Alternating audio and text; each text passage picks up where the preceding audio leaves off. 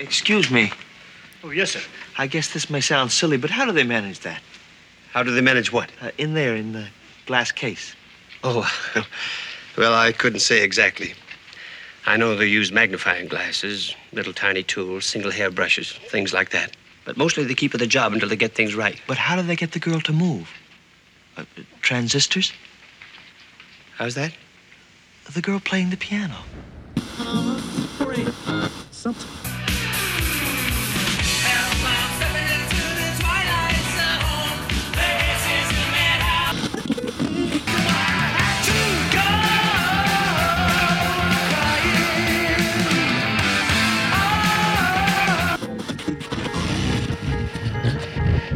Come on, we're gonna go for a joyride.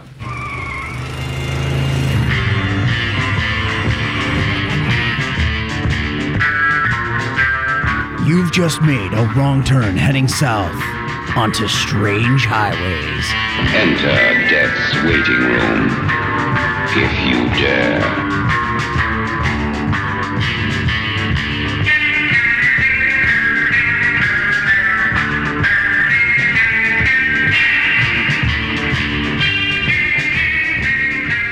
And welcome to Strange Highways. I am Paul. Hey guys, it's Terry here. And yeah, we're back with another episode here. Hope you guys enjoyed our little folksy aside with Jezebel. Like there was a lot of fun to be had that episode, but I'm glad that we're kind of past that. Other than I now forever have this favorite bit. That cat was a witch. I will never let that go. I don't know why I love that, because the sentence doesn't make any sense. I mean, well, I guess it makes grammatical sense, but it's like, that's a lot to unpack. Like, what's that even mean? And then we now know it was a leopard that just poofed in the smoke, and that's how you know it was a witch. I just feel like that was like Salem witch trial kind of stuff. Like, they're like, I don't understand it. It's a witch. Yeah, it's like, oh, that woman talked back to me. She's full of the devil. Yeah, burn her. There we go. Yeah. So, yeah, this episode we're getting into is Season 4, Episode 7, Miniature. Number one song was Hey Paula by Paul and Paula. We talked about that last week. Number one film, How the West Was Won. I meant to write down a bigger description of it, but I know it's a big, important Western, one I've not seen. But do you have something else different? Is it episode 8? Episode 8. You're right. Episode 8. It is. Yes, I did that. No. It's funny because I did that twice already, like with my notes. So, yes, this is Season 4, Episode 8, Miniature. Thanks for Terry for pointing out that I made a factual error, which, you know, if you guys are keeping score at home, you could just check off that bingo box right now, because that should be the free square of the Strange Highways bingo. Like, Paul makes a mistake. Yeah. No, I did that in my initial note taking, and then the first time I was writing down, or doing audio clips, I kept labeling everything Episode 7. So, yes, it's Episode 8. If we were doing like a visual cast here of some sort, it would be, the free square would usually be, is Terry wearing a hat? Yeah, I mean, and then did Paul make a mistake? So there you go. Yeah. So I thought you were going to correct me about the number one film. So that was How the West Was Won. But yeah, Episode 8. We're on Episode 8. Sorry about that. No. You confused me. No, that's good, because everyone would have been like, "Oh, you're wrong about that." I'm like, "Yep." And what would happen is tonight I would save it again as like Season 4, Episode 7 and upload it, so you'd see 2 Episode 7s. That would be stupid. So yes. Anyway, day and date, February 21st, 1963. So the one thing I wrote down here, this is not a fun fact, but it's just how time marches on, and we're getting closer to an inevitable date here, and it's 1963. Klein Sporting Goods of Chicago received a shipment of Mannlicher Carano rifles from Crescent Firearms Company in New York, including rifle number C2766, which would be used to kill John F. Kennedy. So dark, but that's the reality of what's going on. We're slowly walking towards that moment. Yeah, and we had talked about one of these like little facts that have been leading up to the assassination as well, and like episode 4 of the season. Wasn't 7, I can tell you that. It wasn't 7, but it wasn't 7. It was like we're slowly progressing towards that, and it's as sad as it is, I find it interesting that we are slowly finding out more facts with every Yeah, episode. it's like the other things you'll see too. A lot of Wikipedia has a lot of space race stuff. Yeah. And you see a lot of that. And there's also a lot of grumblings about the beginnings of the Vietnam War and how much was not known by the public at that time. So granted, hindsight is 2020 and history is 2020 when you look back, but it's like, it's still, the reality of this, someone at a sporting goods store was opening a box of product and they did not know that they were holding the rifle that would shoot a president, and that's messed up, So yeah. Yeah, that's your happy thought. There you go. So I don't have any weird things like, a young lady in this episode one day grew up to be an exotic dancer that would shoot somebody. I don't have that, but Yeah, I have other facts for the day, but honestly, with all the other depressing things that are going on in the world right now, I honestly don't want to talk about any of them because this honestly was a very depressing date. Okay. There was not anything fine. good. What else you got? What else you got for me? geez. Yeah, let's do it. All right, so Central Committee of the Soviet... I can't even do it. I'm sorry. I'll have to cut that. No, it's fine. The Russian words. Let me see. Let me see if I can do it. Yeah, I'm going to give you my notes. Which one is this here? Operation Plowshare? No. The Central Committee of the Soviet Communist Party sent a formal letter to the Chinese Communist Party Central Committee proposing a summit between the two in order to settle the differences. Okay, so that you don't want them agreeing with each other. Operation Plowshare, a nuclear test blast of 3 kilotons took place at the Nevada test site in the U.S. That that's messed up. A large earthquake destroyed some people in Libya. That's bad. Telstar 1, which was the first privately owned satellite, was launched into space. It became the first satellite to be destroyed just by radiation because they didn't plan for it. Yeah, there was a lot of sad things that actually happened today. Yeah, so I'm like, I don't even want to talk about it. Every time I'm looking at those notes, like outside of the fact that I'm not very good at words, I'm just like, no, these are all really depressing. Yeah, so there you go. So good thing that the world has moved on and we're in a much better spot today on this day and date of March 12th, 2020. You never want to date these episodes because we're talking about the TV series that's 50 years old, but hey, there you go. Maybe 5-6 years from now, you're going to listen to this and be like, what happened that day? And then Google it. A lot's happened today. Hey, bright note, when you listen to this episode, it's more than likely going to be Friday the 13th. That's true, yeah. There's a bright spot. That's a bright spot. We could talk about some guy that was killing campers. That's bright happiness. I see that, yes. I have my Friday the 13th shirt on. All right, so let's just get into cast and crew here. So written by Charles Beaumont, who we've talked about previously this season. One of the heavy hitters for the series.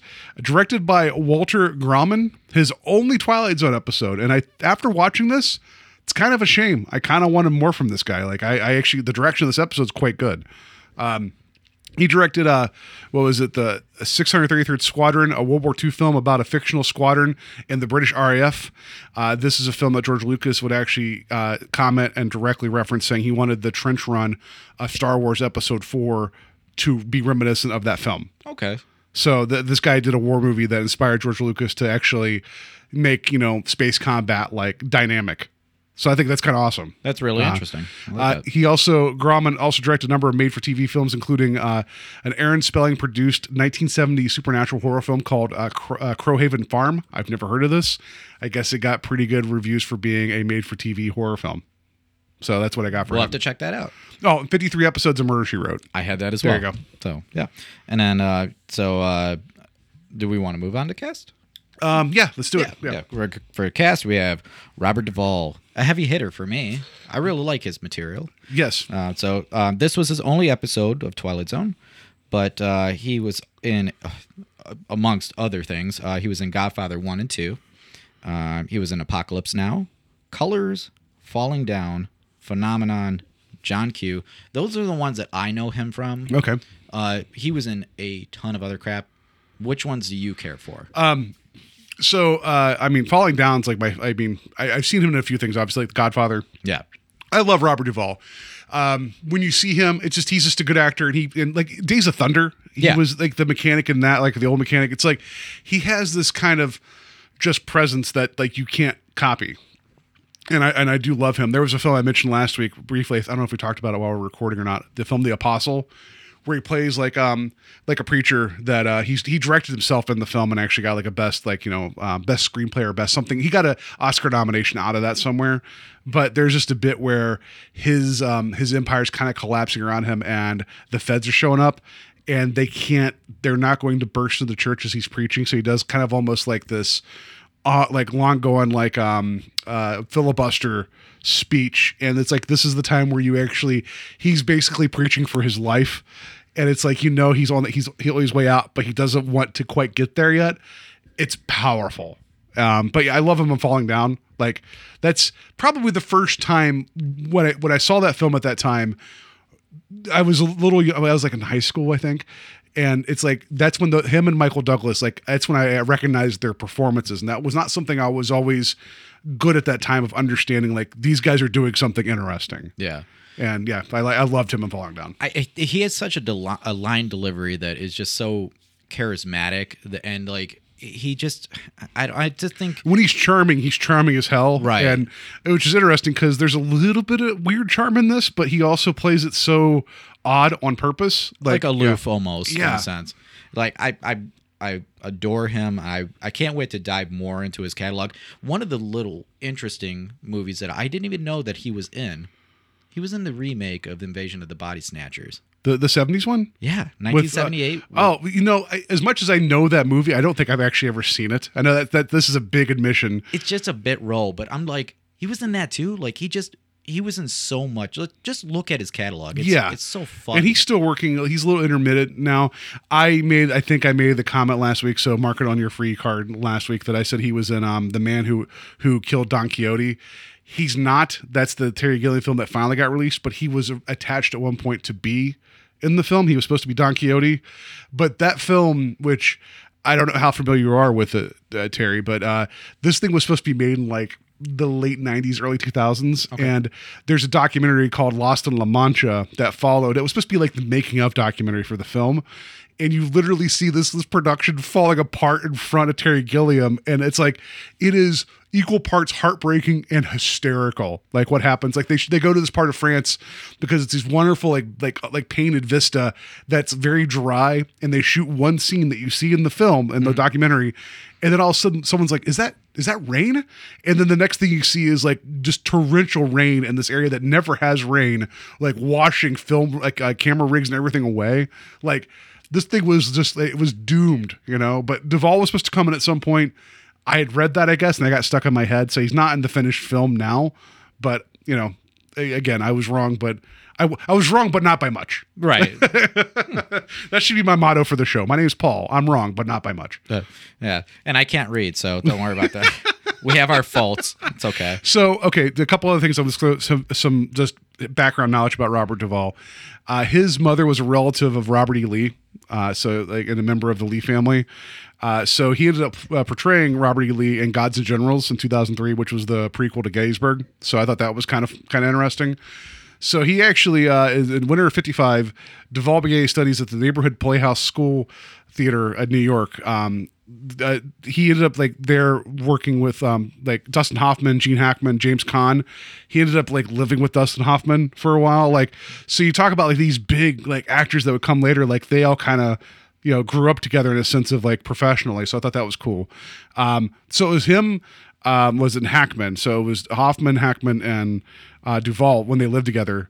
The three of them combined have 19 Academy Award nominations with 5 wins. That's crazy. I think that's pretty cool. Good friend group. Yeah, that is. Duvall's screen debut, and this is something I completely forgot about, though I've seen this film. He was Boo Radley in To Kill a Mockingbird, so I forgot about that. He was notorious as Lucky Ned Pepper in True Grit, which is the John Wayne Western. That's a lot of fun. And also, I just want to mention here, where was it? He had a film that Tender Mercies, I think, where he was supposed to be a songwriter, and he wrote some background secondary songs for that film, but he didn't write the big ones. But he sang the music because he said he put in his contract that he was going to sing the songs in the film. He said, what's the point if you're not going to do your own singing? They're just going to dub somebody else. I mean, there's no point to that. I just love it. He's like, if I want to be in a movie for singing, I'm going to sing. He's a purist. Yeah. So Robert Duvall's awesome. I enjoy him. And Just like last season when there was an episode with Robert Redford, it's like you're just like, really? He's in the Twilight Zone? It's like you get that moment of like, well, shit, you know. And both these guys were in The Natural together too, you know. So They were. yeah, like it just you get these guys on the way up, and you see what others people saw in them, and it's just, you know, this is the only time we're getting the Twilight Zone. Celebrate him, and he's still with us. So, you know, watch Robert Duvall films, and if you guys have not watched this episode, please do. This is one that I would say, like, as much as we're going to have fun talking about some of the weird stuff in it, if you're just listening to us talk about it, do yourself a favor, just watch it, because Duvall's performance is really good in it. And honestly, if you know his film, you would see a different like aspect of his acting in this. Like it's a departure from what you would typically know. So and then so as we move on, we have Pert Kelton. That was Mrs. Parks.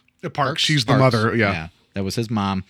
This was her only appearance in Twilight Zone. She was in The Music Man. That's pretty much the only thing I would know her from. So I have some other notes about her too, because she was a young comedian in like the 30s, like a lot of like movies then, like going from like, you know, like the early talkies, and she was often portraying the leading lady's like wisecracking friend. You could hear that in her voice, like you could just see that. And if you look at her earlier photos, like she fit that time. Like she was a bit of a, like, you know, like a little bit of a knockout for being, you know, like she was cutie, you know. Yeah, like, yeah. You know, that not that that's important, but it's like, you know, you know, you're going to be a wisecracking sidekick in these comedies. Then they probably, you know, picked you for a reason, you know. So. Yeah, she had that like flapper look. She personified that look. Yeah, she did. She was also the original Alice Cramden in the Honeymooners comedy sketches on the Dumont television network's Cavalcade of Stars. So much like The Simpsons, this started off as a brief set of skits before it got spun off to its own show. And then whenever this became a whole thing, I guess they made a decision to cast somebody younger to be, to be Alice Cramden. So she was part of the Honeymooners to start, but then was recast. Interesting. Well, that's something. Yeah. Well, I mean, the Honeymooners is like a very influential. Like, I actually love the show, so don't have to convince me. No, it's just you know, yeah. So good comedy stock, and she, you know, I think she's fine here. I think they just gave her one note to hit over and over again, so that was frustrating. But I think she was fine. Yeah, I agree. So, and then next we have Barbara Barry. That was Charlie's sister, Myra Russell. This was her only Twilight Zone appearance, and she was in otherwise 37 episodes of Barney Miller and 93 episodes of Suddenly Susan. There you go. That's a 90s sitcom draw. Yeah. Brooke Shields. Yeah. It wasn't a bad show. I caught some of that. Yeah. So also she received her first leading role in a film called One Potato, Two Potato, portraying Julie Cullen Richards, a divorced woman newly remarried to an African-American male, while her ex-husband demands custody rights for their child on the grounds that their child is in danger because they're living with a man of color. Like, let's talk about a progressive. When did this come out? I don't have the date for that. I should have wrote that down. It's pretty confrontational. It was. The film was considered controversial and was released, dealing with racial tensions at the time. She was nominated for an Academy Award. The film was nominated for an Academy Award for Best Screenplay. She did win the Cannes Best Actress Award for her performance there. In 1997, she voiced Alcemini. I'd said. She was the adopted mother of Hercules in the animated film Hercules. I have not seen that, so the name's I'm going to trip over that. That one I was like, I can't figure it. Something maybe, yeah. Yeah, I couldn't figure it out. No. I was like, I can't put that in the notes because I can't read it. Yeah. She also, what was it? She got an Academy Award nomination for Breaking Away in 1979. I think that was the cycling movie. I think Kevin Costner was in that. I could be wrong. But yeah, kind of had like some like important things, you know, so. And like you could also get the vibe from her. Like they gave her some weird character beats in this, but I liked her. You could tell that she did love her brother, and I liked. And it's a good comedy timing too. There was a lot more comedy, like intentional comedy in this episode than I was expecting. Yeah, and she carried that part. Yes, she did. Yeah, and we'll get into that. So, and then next, I'm gonna mess this last name up here, Paul. I'm sorry. So Lenny Weinrib. Where is it? Where do I have Matt here? Lenny Weinrib. Yeah, I think you're right. Weinrib. Yeah. So he plays Buddy Russell. That's Myra's husband. Again, only episode of Twilight Zone. He did a lot of voice work. You for couldn't tell cartoons. by his voice. Like when you hear him, you're like, that guy sounds like a cartoon character. Oh, he was a lot of cartoon characters. A Yeah. lot of them. Yeah. I mean, like, it's ridiculous. So he did, he was on HR Puff and stuff. So he was, Wait Until Your Father Gets Home, Voltron. Yeah, he did some voices of Voltron. Yeah. And the Rambo cartoon. And then this one I had to save because it's my favorite part. There was an animated Addams Family cartoon, like like a show. Okay. He was Gomez Addams. I didn't realize that. Yeah. That I can see that, you know. Oh, I'm like super excited about that because I've been wanting to check out this cartoon for the longest time because I love the Addams Family. So Nice. He was the original voice of Scrappy Doo. Yeah, I saw so that too. I would strike against that. You know, I don't like him now. No, he was Grimace in the original McDonald's commercials. Like, I thought that was funny. One of his like characters that was his that he did the voice for was Inch High Private Eye. I remember that cartoon. So yeah, a lot of animated work. yeah, it seems like he was like attached to the Hanna-Barbera stuff quite a bit. 'cause Which I saw, again, like, you hear his Flintstones voice. and It's that. like that he was made for it. You know? Right, Perfect. exactly. Yeah. So, and then we have William Wyndham. Mm-hmm. He plays the Dr. Wallman. Dr. Wallman. I don't even remember his name being mentioned in this. I film, don't but- remember it either. Yeah, so Dr. Wallman. He was in one other episode. 5 characters in search of an exit. Yes, it's a wonderful episode. He was the major in that, which I was like, I thought I recognized him, and I'm like, that's why. Yeah, he was really good in that episode. It was actually like one of my favorites from season 3. Yeah, and then some Murder, She Wrote stuff, and then one episode of Star Trek. Yeah, he was in the episode "The Doomsday Machine," which is one of the more popular ones. But he was also in "To Kill a Mockingbird," so he was the prosecutor, like that was going against like Boo Radley. Oh, like okay. against Atticus Finch. So there you go, another Kill a Mockingbird connection. Also, the Murder She Wrote connection because this director probably was like, you need to be in this, So not our last Murder She Wrote connection either. I And then don't the believe. connection with Robert Duvall. Yeah, there you go. Perfect. Yeah. Bam, it all comes around. Yeah. So then we get John McLiam. McLiam. There we go. He was one of the guards. 3 other episodes. The Shelter, The Midnight Sun, and Uncle Simon. Yeah, we haven't gotten Uncle Simon yet. The Midnight Sun, he's in, but he's not in. He played a cop that footage was cut from broadcast, but the footage is still out there. So when they do show that episode, sometimes at festivals, his footage is still there. So I just remember that. I don't know why, but I was like, yeah, three and a half appearances on the Twilight Zone. And we'll get into that, Yeah. like with chops and stuff like that happened with these episodes. Like, there's an interesting fact that we'll get into about this episode. Yeah. And then he was also in First Blood. Oh, okay. Rambo, First Blood, yeah. Yes, he was in Star Trek Next Generation for an episode. So. And then Barney Phillips, he was Daimel. He was the boss of the accounting firm. Yeah. Whatever it was that place was, the number crunching place. He was Yeah. the boss. So it's his fourth of 4 Twilight Zone appearances. Purple Testament he was in for a cup of coffee. Will the Real Martian Please Stand Up? He had a significant role in that. He's actually one of the more iconic images of the Twilight Zone where he pulls his diner's cap up and you see like he's like a diner worker like working like a grill, and he pulls the cap up and there's a third eye there. That's a very iconic image. He's wearing he's like the cook or whatever, and that he's also in A Thing About Machines. This is. His most substantial role was Will the Real Martian Please Stand Up, and then this one he actually had a couple lines. So, a very, very recognizable person. When I saw him, I'm like, I know that guy again. I was like, he has two eyes. Where's that third eye hiding? Not much otherwise. He was in like a show called 12 O'Clock High. So I mean, not much. And Johnny Midnight. Oh, thank you. You saved that. I missed it. I had to slip that in there. And then we have Claire Griswold. She plays the doll. I put her next because I feel like she has somewhat of a significant role here. That's fair. Only other thing I got out of this was she was in an episode of Hawaiian Eye, so we got that connection.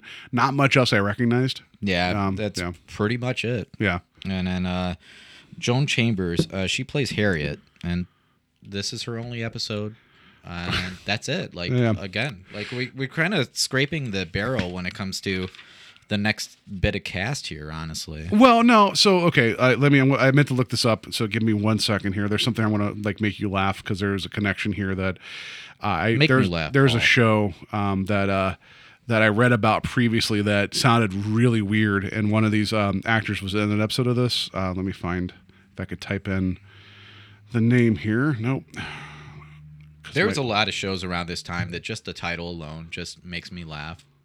Yeah, there was one that I saw that was in the 70s that was like so and so like treasurer of like the of something like national treasurer. It's like, really? Like you're gonna just have a whole show about somebody that works like higher up in the government that makes sure people aren't committing fraud and that's it? I'm just wondering if like around this time that they even had like a polling audience that they could show like this stuff to, and they're like, does this look good to you? Like a kind of a test audience, because I feel like a lot of these shows just kind of went on the air and then fell off, and that was it. Like they had 10 episodes, that was it. Well, I mean, you got to consider too, there was like only like 3 or 4 networks at the time, so they had to try a lot of things. Yeah. And there was a lot of like counter programming, like try to compete here. So I'm just trying to find this. Okay, here it is. Okay, so we'll get to what else we have here. We have Chet Stanton as the guide. He's the one in the museum that was doing the vaguely racist stuff with the African masks. Oh, yes. It's a second of 2 appearances. He was in The Mind and the Matter. That's all I had for him. Richard Angorola. He was the suitor. The suitor. He was the bad guy in the dollhouse. Only Twilight Zone appearance. He was also in 3 episodes of the TV series How the West Was Won, so he got work later after because the movie was successful. He was also in the film Jeremiah Johnson, which is a interesting Western that has I just mentioned his name earlier. Guy from The Natural and Robert Redford. Yeah. I like that I have selective memory where I'm like, I can remember a name until I need it. And then I just, no. Trust me, I'm that guy too. Nina Roman was the maid that was also in the dollhouse. Only Twilight Zone appearance, was in 1 episode of The X-Files. So, but so Richard Angarola, he was in an episode of a TV show called My Living Doll that only lasted 1 season. It was from 64-65. Here's the description. Actually, I was hoping that you would touch on this because Yeah. because there's such a large cast, I didn't put all of this. Yeah, in this there. was we've talked about this before on the show. Rhonda is an extremely sexy young woman living with a womanizing Air Force shrink, Bob McDonald. What Bob knows and the rest of the world does not know is that Rhoda's real name is AF709, and she's actually a sophisticated yet naive robot. Bob's job is to teach Rhoda how to be a perfect woman and keep her identity secret from the world, especially the lecherous neighbor, Peter. So when the main actor, Bob Cummings, who was like the Bob McDonald, the shrink, left the series, his character was written out, and then Peter, the creepy neighbor, was given the duty of taking care of Rhoda. So yeah, My Living Doll, like, no. But yeah. So this didn't catch on. No, it didn't. It didn't catch on at all. The only other thing I actually had, It got rebooted into a show called Small Wonder later. No, it's I did have a fun fact for him, in as far as his catalog. He was in Hang 'em High as well. Oh yeah, I think I saw that. I'm not a big fan of Hang 'em High. Like Yeah.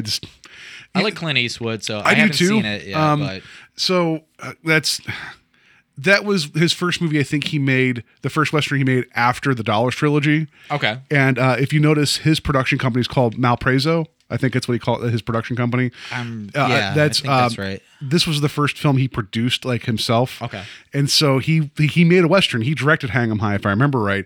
And it's like he got so annoyed with Leone's like very meticulous and detailed directing style and how like patient he was. Okay. That he's like, I don't want to do that. So you watch Hang 'em High, you're like, you took a lot from him, but you're also kind of like, yeah. So it's like this weird, like it's trying to be like a spaghetti Western sometimes, but it's a little weird. Messed up. I don't know. It's like you're trying to serve 2 masters here, of like making like the movie that it's not so hard to make, but you also want to make it look pretty. It's tonally it's a little odd, but it's Clint Eastwood, so that's nice. Has Dennis Hopper in it too, which I know we talked about previously. Connection as well. Oh, there we go. But yeah, anyway, that's enough Western talk here. So yeah, that's our cast and crew. Do you have anything else? No, that's it. All right, let's just get on to Sterling here. To the average person, a museum is a place of knowledge, a place of beauty and truth and wonder.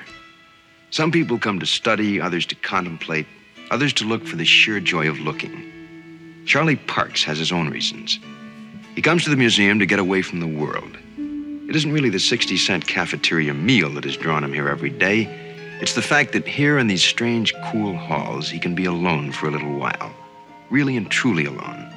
Anyway, that's how it was before he got lost. and wandered in to the Twilight Zone. All right, so Terry, take it away. First of all, I want to wander into a cafeteria that gives me 60-cent meals. Well, do you really want a 60-cent meal now? Well, nowadays, like, I guess, but- no. It's like the quality. I mean, At that there's time. already a $1 value menu at most like fast food restaurants, and even then you're like, I don't know, like All right, good point. yeah. I mean, to be fair though, I mean, I have subsisted I've subsisted off of dollar menu stuff before, so I don't know. But I get burritos from a gas station, so that's my breakfast usually. So I'm like, it's a rough morning. I'm getting a burrito from Speedway. there you go. Yeah. So anyway, we open up to an office area. There's like 8 workers, and they're processing paperwork and stuff like that. Yeah, it's an office pool. Like everybody has like an adding machine. I want to note though, my second time watching it, I realized that the camera's it's framed. It's far enough away where it looks like, and it's tilted downward because it's a crane shot that pushes in on Charlie. I'm sorry, I just took this away from you. But it feels like you're looking in a box. Yeah. At him. And it's like it took me watching it twice to be like, oh God, like this guy actually, the director knows what he's doing, and it's like it's very, you get it, and it was a really really nice shot. Yeah, I'm sure it's just like people being funneled into the system and processing work, and like he's just a number. Like I Yeah. you get that, especially from the way that they talk about the boss and everything like that. Well, I'm just talking like you're looking down into it like he was looking into the diorama later of the house. Like you have that angle of like you're viewing his world from a little bit of a distance, and it's a downward angle on him and his typing pool, and he's just one figure among many. That's that's where that's what I thought was neat the second time I watched it. Okay, I get more of what Yeah. you were saying. Yeah. So yeah, we open up on that scene, and it rings the bell to a lunchtime, and everybody's like already in their process. They're getting up, they're getting their coats on and everything like that, and they start to like get Yeah. out the door. And Charlie's supposed to work. It's a process, right?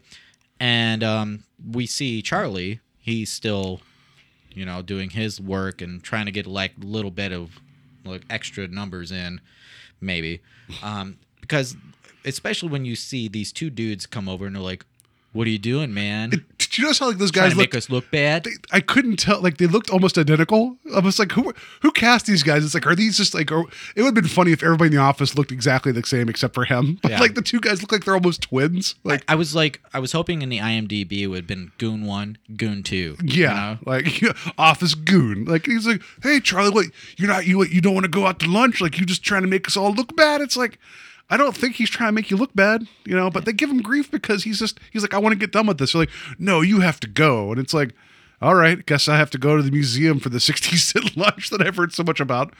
And, Yeah. and you could tell by Charlie's like demeanor that he just doesn't even want to talk to these 2 guys. Like they're It didn't occur to him that his working was going to be a bother to them. exactly. Yeah. So Like, what do you mean? yeah, Whatever. like so then he he leaves there. The boss comes out and looks at him for a second. Whatever. It's hinted that he wants to talk to him, but it doesn't happen then. Charlie goes to the museum, and I'm glad that Shirley explained that there was a 60-cent lunch, because he comes into the museum and he goes and makes a beeline for the cafeteria, and it's like, cafeteria's closed. I'm like, who would go to a museum cafeteria for lunch and that's all they're going to go for? That Right. felt weird to me. Yeah, I mean, I've been to museums, but I didn't honestly think about going to their cafeteria until the more recent visit to a museum in our area. But I'm like, hey, I didn't Yeah, even but think about it as a kid. You know? don't leave your place of work now, but like, I am kind of hungry. I'm going to go to that museum cafeteria. Yeah, you're going to Like, Mickey D's, you're going to Taco Bell, Speedway for a burrito. yeah, right. It just feels weird to me. Be like, I need to, I should probably go to the Natural History Museum and have lunch. Like, I mean, that'd be cool for like a day thing, but like that's not my destination. Like, what probably might have a good cafeteria? The library. Like, what? Like, Possibly, yeah. I mean, Yeah. it's like I have to like put into a time and place. Like, I honestly think that because of his timeline and what had transpired a little bit later, he probably had an hour lunch because he's going off site for his lunch as well. So no matter what, so we go to the museum. He gets turned away from the cafeteria, and he tries to go upstairs. And in that moment, he gets pulled into a part of like a tour. Like, yeah, it's like a salmon or a gaggle, salmon gaggle. That's not the right thing to say of white women like that are all like taking this tour, and he's trying. That's one of the first comedy bits. Like he's trying to go up against the flow, and then he just eventually just turns down and starts walking with them. Yeah. It's like it was kind of funny. I actually like. Yeah, it's like he had no way to get out of it. He just like, all right, well, I guess I'm going down the steps and I'm going to be part of this tour. And the tour guide, which is a guard as well, he's giving like all the information about like different artifacts that are in the exhibits and that. And it's some group of, I don't even remember what the name of the group was. It was like a woman's like gathering, like of some sort. I can't remember. Well, just the whole thing, like even though what he wasn't saying anything that was overtly racist in terms of like holding up like these tribal masks of like all these different tribes of Africa. Yeah. But he was basically implying like they're savages, unlike you ladies, and they're all like hee hee hee hee. It's like it was just like this thing of like, ugh, this is like tourism at the museum of like, oh, I'm glad that we're more civilized than these people. Yeah. But Charlie saw through that and left. like he doesn't have time for racism. Like, well, and he has an hour lunch and he had 60 cents burned in his pocket. He needed to get out of there. he was just like looking for the easiest way out too. Yeah. He's like, oh God, just let me get the heck out of here.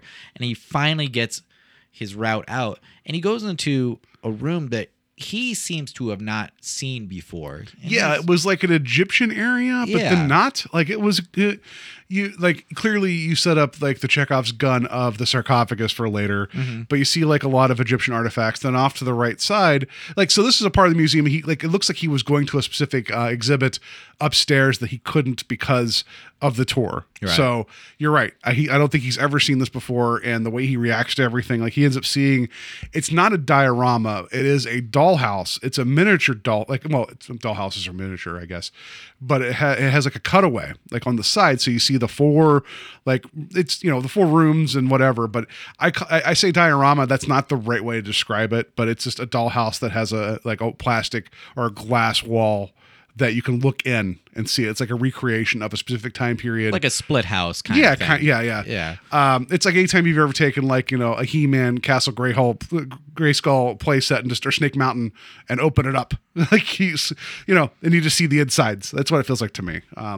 But not He-Man. That would have been a weirder episode if he's like, what's going on in that Snake Mountain. Like, the doll has so many muscles. It's like, hey guard, do you hear that tiny? Like, no, I don't know how they do that. Anyway. So please. So, and it's like of a Victorian age, and it's he sees the doll, and he sees like a what is that? A harpsichord? It's a harpsichord. I mean, it has to be, right? The sound's coming out of it. But when he looks in and sees the miniature, he doesn't see a doll. He sees a woman, right? Like a woman that's sized relative to the house. Yeah. For all intents and purposes, it's a very well done imagery for the viewer. Like it's a very like detailed display. Yeah. And so he's looking at it, and he's looking really closely at the display, and it looks lifelike from the view. And he digs it, and then he starts to turn away, and all of a sudden he starts to hear music, harpsichord music, and he's like, the melody is very sweet. And Yeah, we heard a little bit of it with Serling's intro, and he kind of goes back over and sees her playing, and he calls the guard over. He's like, "How do they do that?" Yeah. And it's like, "What are you talking about?" He's like, "The music," and he's basically like, "They don't play music. It's just a wooden doll." Like there's a little. And they even say after the Serling intro, "Is like, here's a plaque that just basically says, hey everybody, this is a wooden house with the wooden woman. You're an idiot." That the plaque doesn't say that, but as Charlie, is like trying to figure like this out and is kind of like, befuddled because he hears the music as he's talking to the guard, it stops, that's when we get Serling's intro, like in and out of that. I forget how that weaves in exactly, but that's when we get him introducing this, and we find out about the 60-cent lunch. And it's for Serling's kind of truncated intros for this season. It's actually quite a good one. I think it sets the stage for Charlie quite well. Yeah, I believe that as well. And so we see Charlie. He leaves. Well, where do you think Sterling would show up in this episode? Honestly, I think he would have been in the dollhouse. That's what I'm saying. That would have been amazing. Like I was thinking about this the entire time. I was like, Paul's gonna ask me. I know. And I'm like, he's gonna be on like the steps. He's gonna be sitting on the steps of the either dollhouse. in the dollhouse or he comes out of the sarcophagus at the beginning, like smoking a cigarette, and then been like, But we see the smoke coming from yeah, it's coming out of the nose of the sarcophagus first. Or the cigarette's in the lips of the sarcophagus and you see it being puffed on. He just opens it and he just walks out. Like, that would have been amazing. Nice. But yeah, either one of those would have been acceptable Sterling intros for this episode. God, I wish we could just recreate those. I wish I was a better artist because I would love to do like little flash animations of like, how that should have happened with Sterling intros. Like, did you ever see the Night of the Living Dead where the college students like edited in like different film to it? They recreated scenes. Oh, did it. No, I know that there's like these fan projects where someone, I just saw one recently. I didn't actually watch it, but people, they requested everybody to do like 2 seconds of Shrek in different, like, so people did some live animation, some did it like actual like hand drawn or like stop motion. So they actually recreated all of Shrek in like 2-second segments. People have done this with Star Wars too. So like I've seen projects like that where people insert their own stuff. Like, yeah, but there's a web series called like How It Should Have Ended or whatever. And it's like a YouTube series, I guess. And they do like kind of like these, like their own art style, but they always say, this is how it should have ended. This is perfect. I think that's like how Sterling should have shown up. We with our technology, we can make this happen. Yeah. Just, we don't have the ability. Yes. So later on, we see Charlie back at his place.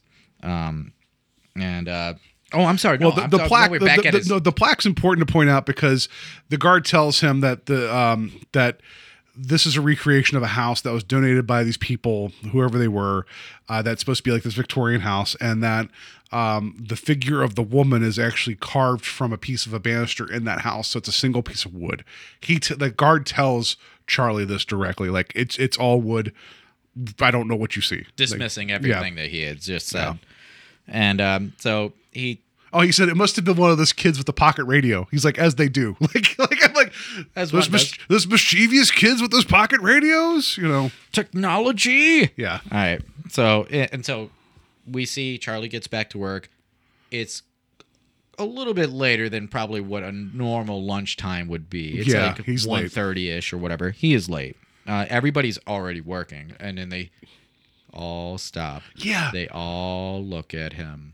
Yeah, it was a weird beat, but it's like, man, I don't think an office would do that. I don't know, but he finds the note. It's from his boss. He wants to see him in his office, so he slowly goes into the office, and it's like, the boss. This is where I'm kind of pissed because this is the first situation this episode where people are being very unreasonable to Charlie as a person. Yeah. Just like.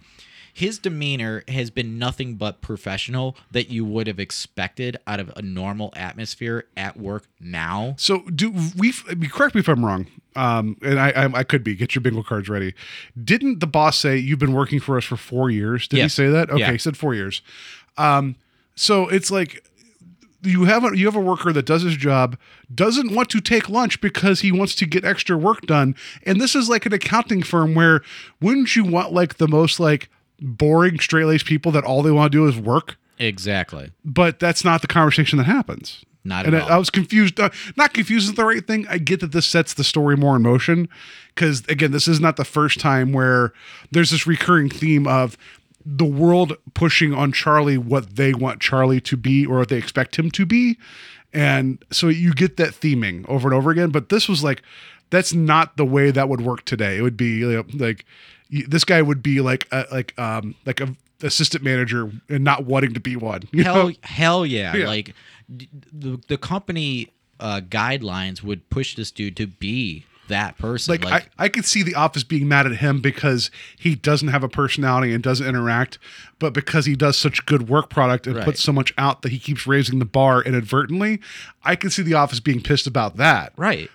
But again, this works well enough. It's a weird thing because so the boss is telling him like, you don't fit in, like not from lack of doing a good job, but because he isn't friends with everyone. Right. But he says to him, and this is something else I think like upon the second watch, He's like, you're a square peg.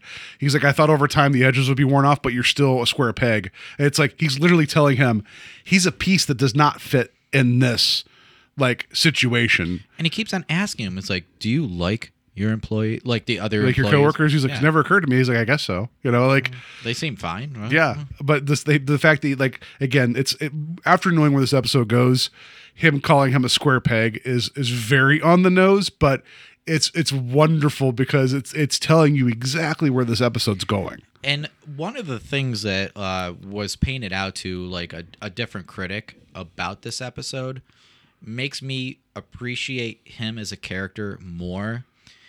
And I'll just say it now. Somebody said that he shows signs of being autistic. Or Asperger, or some type of, he's on a spectrum of Yeah. like, you know, like he's not like, there's even a discussion later about what's considered normal. Yeah.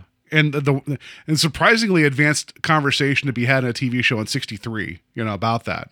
But yeah, like once you kind of have that in your head, because even watching it, I'm like, he's not, there's something not right. It's not the right word, but it's like, he's different, you know? And I don't think Charles Beaumont, like when he wrote the screenplay, I don't know if that was his intent, but this is a very kind of nuanced like character for him. Yeah, I believe that wholeheartedly. I think that especially Duvall's representation of the character gives me more of that, especially like when you see every other sequence. Like he doesn't feel like he fits in, but also doesn't feel like he needs to have to fit in. No, he's as well. he's matter of fact and then slightly puzzled when someone brings up something to him that's never occurred to him before because it's not in his worldview. Right. You know, and it's like, and that's Charlie. Like he's a very sympathetic character. He does get some weird moments later that you're like, I don't know about that, but I'm on Team Charlie throughout most of this episode. But yeah, so the boss is like letting him go and be like, and for God's sakes, Charlie, you know, you still live with your mother. I'm like, why is that important? You know, that was a big society expectation of him to not be living with his mother anymore. It's like, it was a weird thing to mention him in regards to like letting him go as an employee. It's like, that should have no bearing. That means that he has a place to live and he walks to work. And why hold this against his character? Yeah. At all. Like, yeah, you're judging his work ethic. That's it. Yeah. And like, thank God that we have a different representation of like what our management is like nowadays, because depending upon like yes in a healthy work environment, it should be, yes. It's just that unfortunately there's still these things that do linger, you know. Yeah. But it was just very like that's something I guess I was not expecting this episode to go like towards, and it was really interesting. I watch training videos that like start out like this and we're like, this is what you should not do. Yeah. Don't be this D-bag. Don't let go of employees that want to work through lunch and all they want to do is their job. Right. Don't do that. So And don't say, hey, shouldn't you move out of your mother's place by now? Like, sir, this is a Wendy's. Like, right. So throughout this entire criticism, Charlie is just like, he's just accepting that it's over. And even like his boss says, you know, we can let you finish out the month. Charlie says, it's cool, man. Like he essentially says, I'm paraphrasing. I get the notion he was just like, nope, this is the decision you made. I'm not going to take your charity. Like, I get that. Yeah. This also makes me think a little bit too, and I don't want to drag the episode out super long, but hey, that's what we do here now. These are hour-long episodes that we watch. And then there's some more meat. They're 4-hour episodes that we talk. No. This reminds me a lot of Burgess Meredith's character from Time Enough at Last. Yes. Because even though he was a little bit more like, you know, mousy, the whole world just shit on him because he just wanted to read, and like everybody was like, "You're weird. You want to read?" Like that's not something you like. Maybe you say that now because people aren't just like you don't look at your phone. You look at books. Like that might be that. It just there's this like common like punching bag of like the person that has an interest that's different than yours. We're going to shit on them. I was hoping that you would bring that up because that was one you guys covered in the past, and I wholeheartedly agree with your view on that. This character is like parallel to that. Yeah, like, it's like people don't understand him, so they just write him off as a weirdo. Yeah, so I think it is a good parallel for these guys. So yeah, Charlie gets let go. He leaves. He goes back home, and so then we meet his mother, who just is. You could tell like she's like if there's a helicopter mother, this is her. Like, I don't think she doesn't mean well, It's just that she's never known not this type of life of raising a family and raising her kids. And she has two. One of them got away. Yeah. Charlie never did. So And it's like the father is not there anymore. They don't talk about what happened. well, to they mentioned him. he died whenever he was younger. Oh, yeah, okay, like, yeah. and he's like, but my mother needs me. And it's like, that's right. It's a one-off thing, you know. But it's like he transitions into the man of the house. Like he is able to take care of his mother. Yeah. You know, like no one else is there, so she cares for him, and likewise he cares for her. Yeah, I just here, I'm just gonna throw this out here, and the way Robert Duvall looks and the way he carries himself, and he keeps referring to her as mother the entire time. I kind of think that we're seeing Mike Pence's marriage work in front of us as we're watching the whole episode. You didn't know that Mike Pence calls his wife mother? No. Yeah. Look it up. It's weird. Okay. So he's like, did you want cocoa? Yes, mother. Like, you want me to take your shoes off? Yes, mother. Like, it's like this whole weird thing that goes on. I was thinking of Norman Bates. Well, hey, potato. Yeah. This was like a whole. I like that cycle. you went cinematic. I went political, so people can throw stones at me if you want. That's fine. But it's like, this is a black and white episode, and Robert Duvall kind of has like blonde hair, so that could be white. And he keeps calling this other person that's the most important woman in his life mother. I don't know. The math isn't that hard to figure out on this one. It's just weird. But she freaks out because she's like, she's like, I'm going to call your boss because why would he let you go? You're a good worker. And why living with me why is that important? She's right about those things, but she's trying to fight his fights for him. And he's like, don't do that. Don't do that. And then she's like, why can't you keep a job? And that's why I was like, didn't this last one last 4 years? Like, what's that mean? Right. Like it's like the expectations are like so high of him as well. It's like, what do you expect from this guy? Like what are like the overall goals for your son? And she does like the projected guilt of like, I must have done this. Like she wants him to be like, no, you're fine. Like, all that, right? The one thing that pissed me off, it's like, if I would have let your father discipline you the way that he wanted to. Yeah. Like, what the hell does that mean? Yeah, basically, well, if you broke your brain a little bit more, maybe you'd keep a job. I don't understand what that means. Like, maybe if you're dumb enough, you'd have friends, Charlie. Like that really pissed me off. Like, yeah. I don't know. Like, that's frustrating, right? And then, but so if she wants him to get a girl, settle down, have a family. Yeah. And that's another thing where she's projecting on him. And that's the second time where everybody seems to know what Charlie needs, but no one ever asked what Charlie wants. Like, no one asks him at all in this episode ever what he wants. Yeah, what's good? Yeah. What do you need? What's good for you right now, man? Yeah. Like, what are you aspiring to do? Yeah. So, he placates her, he goes to bed, and as he goes into his bedroom, he starts whistling the tune that was from the harpsichord. And it's like the first time you see him smile. Like he's feeling it. It's like he's remembering that and he liked it. And then his mom immediately comes in. She's like, "What are you doing?" Yeah, she just buzzed into his room. Did you hear that on one of those pocket radios that the kid leave around? Like what? How dare you smile? Yeah, this is not only a proof list of songs that mother wants to hear. Yeah, she just bursts into his room, and it's like, what is this song? They also set up the notion there that pays off later that he never locks his door. Like, I didn't realize that until right now. That's something she says later. So she just walks in, Yeah, and he's like 30 years old. And yeah. And this guy has no real semblance of what, his space is. Like, this is or what it his means space. to be a grown-up. Like, Yeah. I mean, in a lot of ways, like, they keep treating him like a kid. Even his sister says later, like, you've been acting this way since you've been 14. Like, Yeah. he's kind of in, like, this state of, like, suspended animation because no one will let him, like, exist. They just keep putting it on him, right? So anyway, he whistles the tune, he likes it, and then we get back to him at the museum. Like the next time he goes back, and like he walks by and kind of like smiles at the guard's like, this guy's back. Like the interplay between them the whole episode's a little interesting because like the guard knows something's up with him, but he hasn't crossed any lines, so he can't really confront him yet. Well, he ends up going to the unemployment agency. Oh, that's before right. That. So, like, because he promised his mom that he after was he walks out of there, though, he goes to the museum. You're right. Yeah. Sorry about that. Yes. Yeah. So episode 8. This is so good. It's all good. Well, it was such a minor detail in the episode. Like, if you turned away for a second, like I did the first watching, I didn't even see that. Like, it was like such a blip But it's kind of like a blip to Charlie too. Like, Yeah. he's like, I fulfilled my obligation. Time to go stare at the tiny lady. Yeah, you know, so he like- went there and he has the card in his hand of like the next employer, and it's like he keeps on looking at it like so morose, like I don't want to do it. And each step, like each sequence, it's like he's even more upset about looking at it. And the final sequence before he walks into the museum, he looks at it and just goes into the museum. It's like, forget it. You know? Like, Yeah, like- I'm at my happy place for right now. I have a moment to myself. Yeah, he's like, I'm unemployed. Now I can just go to the museum whenever I want. You know, like that's what I aspire to. Honestly, it's such a pure thought too, because he was at that place for 4 years.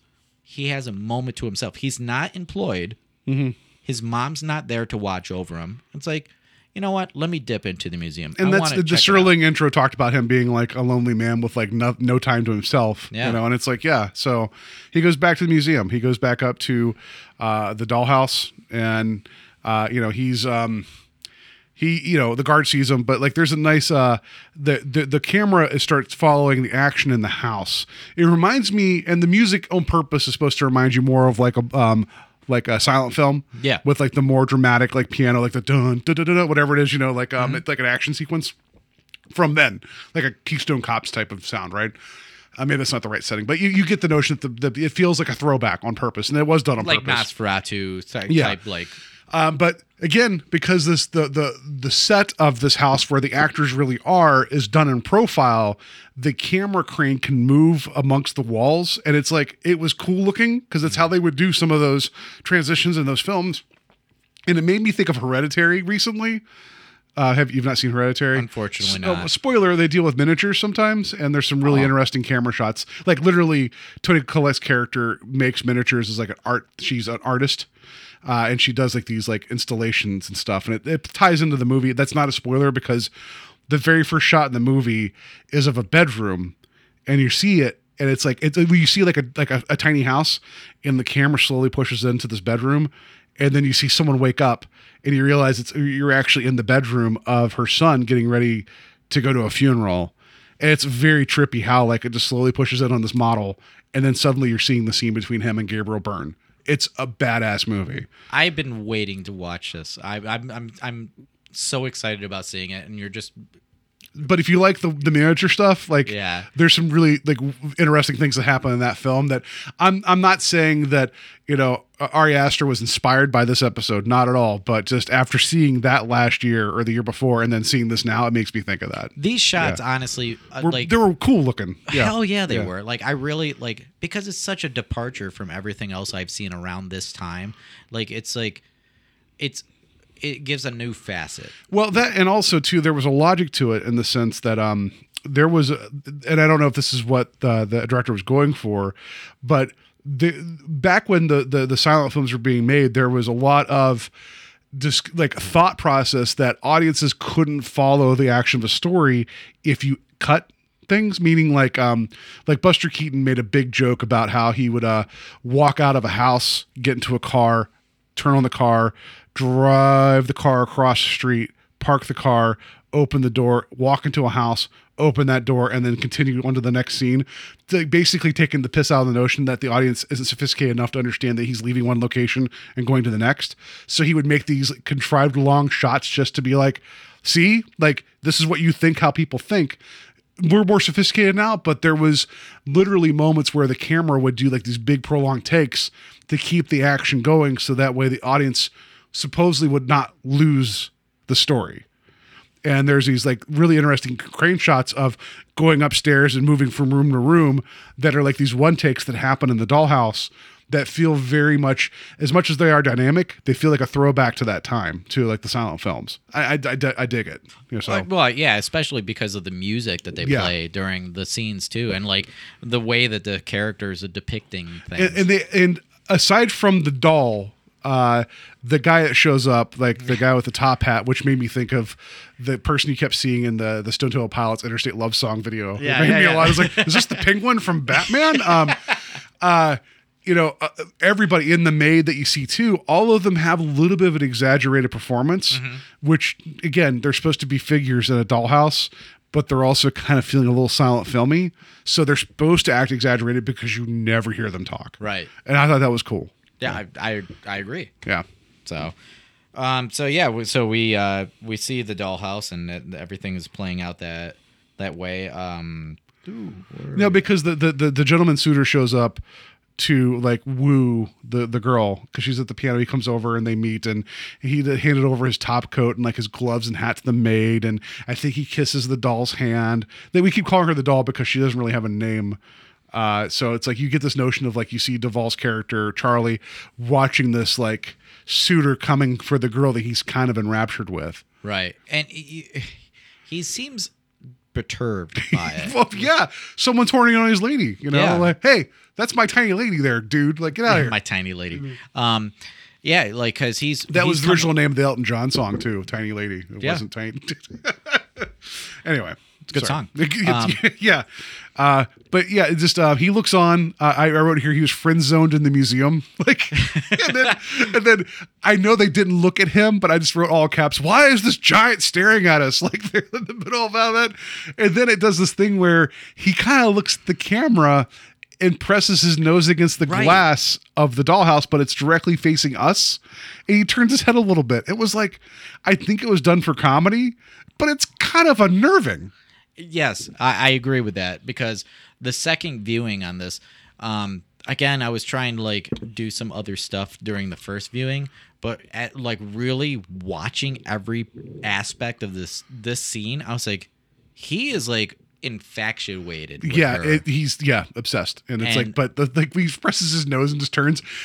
I wish that I was able to get a screenshot of that because CBS All Access and Hulu, the moment you try to take any like actual print screens, the whole screen just turns black. So I can't do screenshots like I've done the other 3 seasons. Yeah. That would have been my favorite image from the episode, and I probably would have made it my profile picture on Facebook for a while.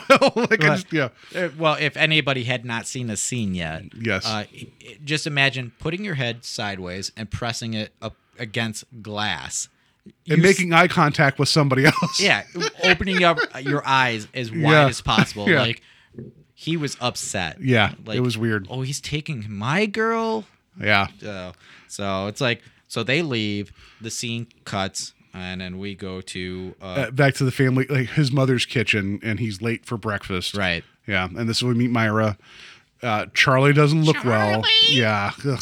Supposedly he doesn't look well. And then there's the bit where the mother was like, I'm not like because like we also have Bud there too. We have Scrappy Doo there as well with Myra. It's a brother-in-law. Yeah. Which, I mean, I just question Myra and Bud's like relationship because I feel like they shouldn't be together because like he's like that lunkhead construction guy. Yeah. Like, but she's like, you know, I feel like she's more of like the progressive like feminist type, even though she says things later that aren't exactly feminist, but I feel like she's more like, I'm gonna, I like intellectual things. Here's my Cro-Magnon husband. Like, it's like this weird, like, yeah. Yeah, we'll get into those. It's like Fred Flintstone and Wilma. Like it's a weird, like it's like before that was a thing, right? That's like maybe the honeymooners. Maybe that was the vibe. I don't know. He just seems like the dude that you would meet at the bar and you're like, what up, dude? Yeah, like he'd be like, that guy's fun. I don't really want to hang out with him. Right. I don't want to go to rallies with him because I know he's going to be on the opposing side. Yes. You know? Yeah. That's how he felt. Like I was like, Rally's the restaurant. No. I was like, what? Big Buford sucks. No, he's going to be like, hey, that's Mike Pence. That's my brother-in-law. There's mother. Exactly. So we get the notion that like Charlie's supposedly not looking good. And the mother, she was like, I'm not that kind of mother that hovers over the kids. And she's like, let's ask Myra. And Myra doesn't actually answer the question. She just like, oh, yeah, just pass the butter. I thought that was a funny bit. She didn't. Yeah, I mean, enjoyed that. Purposely as well. funny. Like, yeah. Good comedy bit because like especially the look on her in her eyes, like you didn't even need to say the pass me the butter thing. But so yeah, like so we get to like how Charlie is approached about a job proposition by Buddy. Yeah, but he found like some kind of an accounting job at his like construction thing, but like it's just Bud means well. Like he means well this entire episode, but he just doesn't know how to say things. Right. And he was just like, yeah, I talked to the guy. Everybody knows that you're a weirdo, or whatever he says. Right. Like, Yeah. And like Myra is like almost there, like jabbing him the entire time. Yeah. Like, just say the right thing, scumbag. Like, like how do we get you? But then you could tell that, like, Charlie, even though this is a golden opportunity for him, he's like, it means I'd have to. That's far out of the city. Yeah. And then Myra's like, no, Bud can pick you up. And the mother, she's like, oh, that'd be perfect. He's like, no, I'm good. I got something better going on. And the mother has a suspicion that he has a girl that he's not telling anybody about. So yeah, he doesn't take the job and then goes away. And then we find out in the next scene, because it's not directly stated in the scene, that the mother and the sister, which her name is right in front of me, Myra. Jesus. Episode 8. They're in cahoots to try to find out. She is being put up by her mother to follow Charlie the next day to see where he's going when he leaves the house. So we end up finding her following him to the museum. Right. So then we get that confrontation there. And so we see that Charlie is telling the doll, essentially, like the doll can't hear him. Like we see this, like it's all being depicted. Like he's outside the display. Maybe she can. She's just trying to be polite and pretend that she doesn't. She's like, that giant's back again. I don't know. Perhaps. Yeah. But like for what it is. But he's now engaging with her. He's now being him. To her, though. There's a weird bit though, because he's like, and then he talks about like his breakfast, and he was like, and she eats like a piece of toast in like in her little room, and he was like, well, I gotta be honest, you should have more than that for breakfast. It's like, Charlie, you don't like people telling you what to do. Don't project on this tiny woman. Like, just Well, here's the interesting fact too. So it's immediately the next time that he gets to see her that he starts talking to her, because he saw the suitor. He's now trying. This. Yeah, he's like, I need to start. I need to start working my angle now too. I need to wedge myself in here. Yeah. So yeah, he's talking to her, and then Myra, finds him. Well, actually, what was it? The guard confronts him and was like, you've been here for 4 hours or whatever he says, or for 4 hours, and then Charlie gets defensive about that too. Maybe I'm getting them mixed up, but he was like, am I doing anything wrong? And the guard's like, no, you're not. He's like, well, then leave me alone. It's the first time Charlie stood up for himself.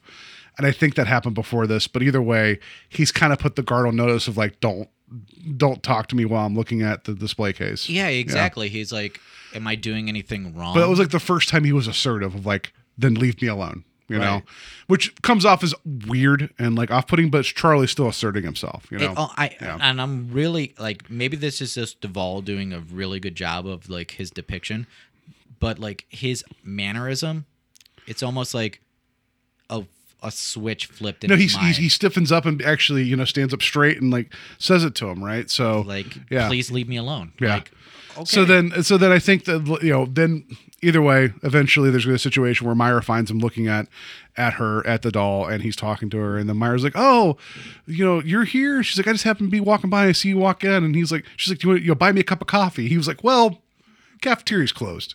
And she's like, well, we could go somewhere else. And then they go to the most Italian diner ever or whatever. Did you notice that they immediately change locations? It's like completely like, Italian music and checkered like tabletops and everything, which is fine, but it's like they need you to know this place is Italian. Decorative cups and everything too. Yeah. It's just like, oh, okay, great. I don't know. But anyway. Great in the cheese here. Yeah. Yeah. It's like, the Mario brothers are behind. I don't know. It's just weird. So she tries to tell him, like, she thinks she knows what's going on with him. She says basically, I know you're lonely. I know basically, I know you need time by yourself. But she's also like, I blame Mother. I blame you because you let this happen. You're over 30 years old. It's like, and she tells him like living with Mother is like sick after a while. It's like she's trying to blame him a little bit for his situation, which I guess he does have some ownership, but it's like, I don't know if that's the right tact here. It's a similar conversation that he had to his boss too. And it's like, yeah, she's not reading him correctly. Right. And like, I feel like the context has had to be like really difficult for him to process as well, because it's like, not only did he have to hear this conversation with his boss, but now he's hearing it from his own family member. It's like, I think so. Myra again she does love him. She does care about him, and she's reading into him what she would think that she would need. Right. And so I'm not saying that she's saying this not from a place of like, she's saying it from a place of love, but her radar on him is off, you know? And so she's like, you know, you are lonely. So she does recognize that. She recognizes that he's not happy where he is. But then she's like, you need a girl. She's like, you're at that time of life. He's like, well, what do you mean? She's like, I can't say that out loud because I'm your sister and we're talking about boning, you know, like not them, but like him and somebody else. This isn't Game of Thrones that we're talking about here, but it's like she's trying to be like, you need to get laid is basically what she's saying to him. That's like kind of what she's gearing towards, essentially. But I also will give the Twilight Zone credit because I don't think they could have said anything like that 3 years previous. Just like in the Jezebel episode where she's like, and then you touched me. It's like there's some really coded like language here that's being very blunt, but they're just saying as best they can. But the fact she's like, well, what do you mean? And she was off put. She's like, I know a person. Like basically she's like, you don't even have to call her. You just got to show up. And I'm just like, who is this Harriet person? My God. Dude, that sequence, like that little small sequence there, I'm like, this is the sure girl. It's like, listen, Charlie, just meet her at 5:30 at under the bleachers. You know, like it's fine. Like there we go. Some like 80s innuendo there going. Yeah, she likes Pop Rocks and a Diet Dr Pepper. It's like what, you know, like compliment her She's braces. A sure bet. Wink, wink. But then Harriet is like this girl that she knows from her place of employment. Like, I'm just gonna set you up. Gives him the address. No number, just address. Just show up. Like he's like 555 honeypot. Like what's this even? I don't know. Is that a thing? Like who does that? I don't know. It was my address. I mean, Craigslist. Thank God we're living in a different age. Well, I mean, she set this up in advance. Like, so she's like, you got like, oh, he'll be over tonight. I get that it was like, but it's still awkward, right? But then we get to the actual date.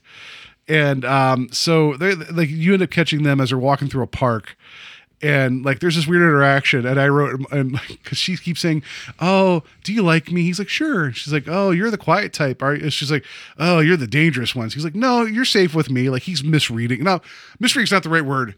Like he's taking what she's saying at face value and like spinning it. I'm just responding as he would because this is not important to him with her. Right, spinning it to a point like what may be normal conversation. Like, and she's just basically trying to like, you know, get him to hang all over her and everything. And I wrote here in my notes, she's hot to trot. She wants to Robert his Duvall. That's what I wrote here. Because she does. She wants to Robert the heck out of his Duvall. And he's like, oh, and she's like, you should kiss me. And he's like, what? It's like awkward moments, right? And then she ends up falling off the bench because I don't know, like you could, he's not into it. He's so tense. He's like super, super tense. Yeah. She's leaning into it like crazy. And it's like him just trying to like not really be interested. She ends up falling off the bench. Yeah, but she blames him. She slaps him and I wrote, I was like, he gets slapped for not knowing how to kiss or put out is what I wrote. And then like, she's like, you need to see a doctor, and like just storms off. And then, that's where we get that, where he's just kind of slightly confused as like, if he's also probably relieved, he's like, well, at least that woman's gone. My God, what was that? But this has got to play so much more against his psyche. Like, but again, Harriet's pushing on him what she expects him to do. Yeah, you know, it's not him. It's such a bummer for Charlie because like he has no interaction with women and like barely interaction with like people in general outside of his own family. Yeah, you know, it's like here's another little like tally for the other guy. Like, oh yeah, you guys were right. I'm not okay. You know, it's like it's such a bummer. Yeah. So then we get back to him looking in the dollhouse, and we see that Top Hat Man is actually bursting in. He disposes of the maid and goes in to go after the doll, and causes her to faint. And he grabs her and he starts to carry her upstairs for nefarious reasons. And Robert Duvall's Charlie is just up. He's distraught watching this. I love this sequence because it really captures that silent film. Yeah. Portrayal so much more. Like the way that the cane that he has is broken over the maid. Yes. Yeah. It is so. it is so silent film. Like and then like the way he's moving towards the doll, like it's like so nefarious and like you almost expect a title card to show up. Like, yes, yeah. I loved it so much, and like it made me want to put on a silent film immediately after because it captured it so well. And then Charlie's watching all of this, and it's like he's so helpless. Like he's outside of the display, and he's beating on the display, and he's like. He cares about her so much. Yeah. He actually, in that moment before that, he throws out his love to her. Well, that's true because he's like, oh, he talks about the date with Harriet, and then he says something to her about like, he's like, if he's like, I do love you. He's like, I could say that because you won't hear me, but he's like, but I would say it to you too if you could. Like it was like it's still kind of awkward, but it's like it's him opening up to her. Like and it's like it's sad to like say this. It's almost like a high schooler or like a middle schooler like really understanding what love is and not being able to come to grips with it, but still feeling the feelings. So it's like he knows he cares so much about her, but doesn't really understand what love is. You know what I mean? Like no, that's valid. Yeah. Yeah, it's like he has such an affliction for her. He tells her, it's like, I do love you, Yeah. And like he sees but just the way he has this kind of weird twinkle in his eye when he says it, it's just like, you're gonna smash your face against this glass again, aren't you, Charlie? Right, right. You're gonna start licking it like you're gonna like it's gonna get weird, like no, but so then like the villain, the top hat guy goes to take her up to the bedroom. Again, a wonderful crane shot going up the steps, all that's all going on. So then Charlie starts bashing against the glass and breaks it. Yeah, he takes some other piece. He grabs something. Yeah, something Egyptian that because clearly these displays go together. It just like breaks the.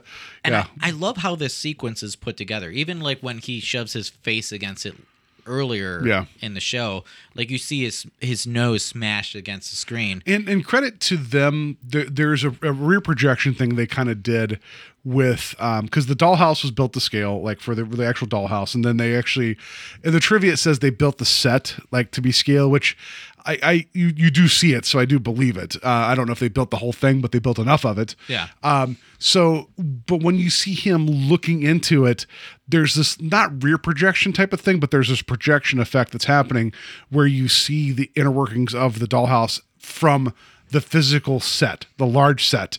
And you can tell it's a little off, but it still works. Yeah. It's really like, because the edges are a little dark but it's like, it looks good. Like I bought the illusion. But yeah, that whole thing's great. And his performance of being distraught's great, but he breaks the glass. And then the guard comes over and it was like confronts him about it. And yeah, like you get the whole thing of like, he's like, oh, he tells the guard, he's like, but the guy was going to do this. And the guard's like, oh, well, okay, it's not going to happen. Like basically he's placating him. And I think that's the way that ends, right? Because like the guard is trying to calm him down because he took a swing at a display. Yeah, well, he's like, he wants to hear him for a second. It's like, okay, man. Yeah. Whatever. Like, let me get you out to the cops that are about to show up. The guard's like, I get it. Sometimes at night, Rob Williams comes to life and walks around, and there's Ben Stiller here sometimes. Yeah, this Teddy is not Roosevelt. that time. Yeah. Yeah, it's Genghis Khan shows up, it gets weird, like. Exactly. I would love if this is actually just a prequel to Night at the Museum where it's a little tiny Egyptian artifact that causes the dollhouse to animate and nothing else. Like I wonder if that was like somewhat of like the inspiration. Great. I've been still like, I was really inspired by this episode of the Twilight Zone. Owen Wilson's in this too. Oh, what? Yeah.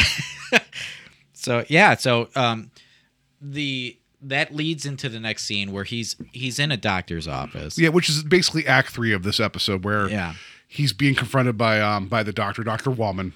Which he's being told essentially he's not crazy. He's just the doctor needs to figure out why he was thinking the things that he was. Like, you're not crazy for what you were thinking. We just need to understand why you were thinking that. So again, this is very proactive. So I'll give Beaumont credit that Dr. Wallman's character isn't saying, he's not saying like, he's like, Charlie, I'm not doubting that you saw something.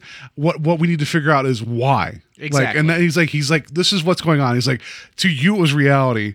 but we need to figure out why this is happening. It's like, that's a very like progressive thought process. Exactly. And I commend that kind of logic for writing at this time and age. Like, I don't think that a lot of It would be easy to write the You're shrink nuts. as basically being like, I don't know what's going on.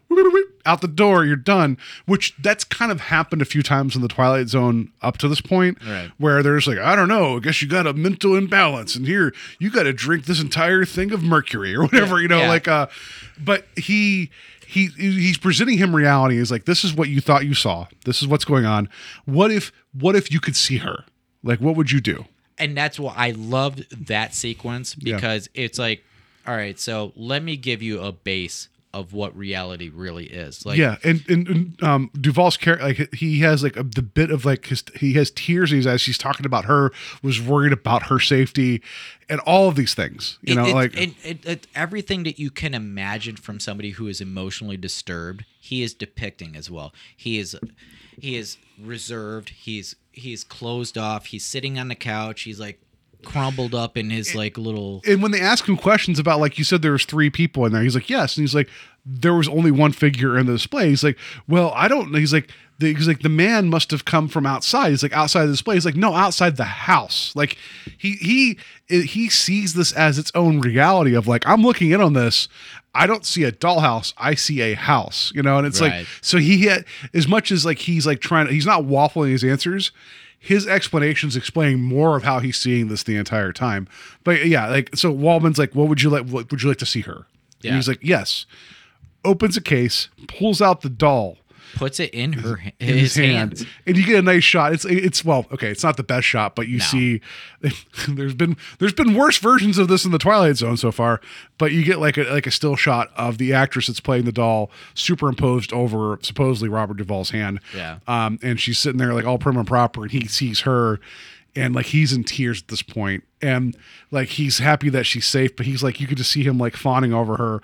And then as he cries, he takes the doll, puts it up to his cheeks, and it's like he's like soaking in the tears. It's like, I think if I was that doctor and I was reasonable at that point, I've been like, no, we're gonna put the doll away now. That's like, that was a little like, you let him have that just a second too long. That felt a little weird, Well, even then, it's like, but it's it was sweet on his point, right. Yeah. And it's like, do we need to give her back? And it's like, well, it isn't our property. It's Yeah. the museum's property. Like, just trying to like give That- him a like, understanding. This is what it is, and this is why it's being put away. Yeah, I get that, but it was just like, did you have to let him have the doll up against his face as he's crying? I don't know about that, Dr. Wallman, but yeah. So then we cut to, as I think it's a commercial break. We cut back to Charlie's family. So his mother, his sister, and brother-in-law are in the doctor's office, and there's this whole segment where the mother's like, "I hope he's normal," and then the doctor goes in this very long, like roundabout thing, which is important. Like, it's important because it exists. I know these episodes are an hour long, so you find these weird spots where it's like they're kind of padding it out. Like, you probably could have cut this part, but it's also kind of important where he's trying to establish like what the baseline is for what people say when you say normal. What does that mean? And he's basically saying to them, like, if you keep applying your definitions of what normal is to Charlie, he's never going to be normal to you. Right. You need to understand where Charlie's coming from, and Charlie's going to be Charlie. Yeah, and that's exactly like Yeah. what is going on in this sequence, and I think that's why it makes more sense as a viewer to understand the sequence and like what the psyche is, because like even when Buddy is called out on his mannerisms, His knuckle cracking Yeah. over and over and over again. Yeah. like Buddy is really personifies like the everyday man who doesn't understand mental health. So when he is called out in that moment, it made me really be like, yes, Neanderthal, watch, learn, figure out what the hell is going on. But I think Bud tried to understand it, but he latched onto the wrong thing, which is the comedy beat. And then the whole thing of him cracking his knuckles when the doctor's like, well, why do you do that? And he suddenly stops. That pays off again later. Like, it's like, Yeah. I almost feel like the doctor was just pissed off at him, like cracking his knuckles the entire time. He's like, you know what?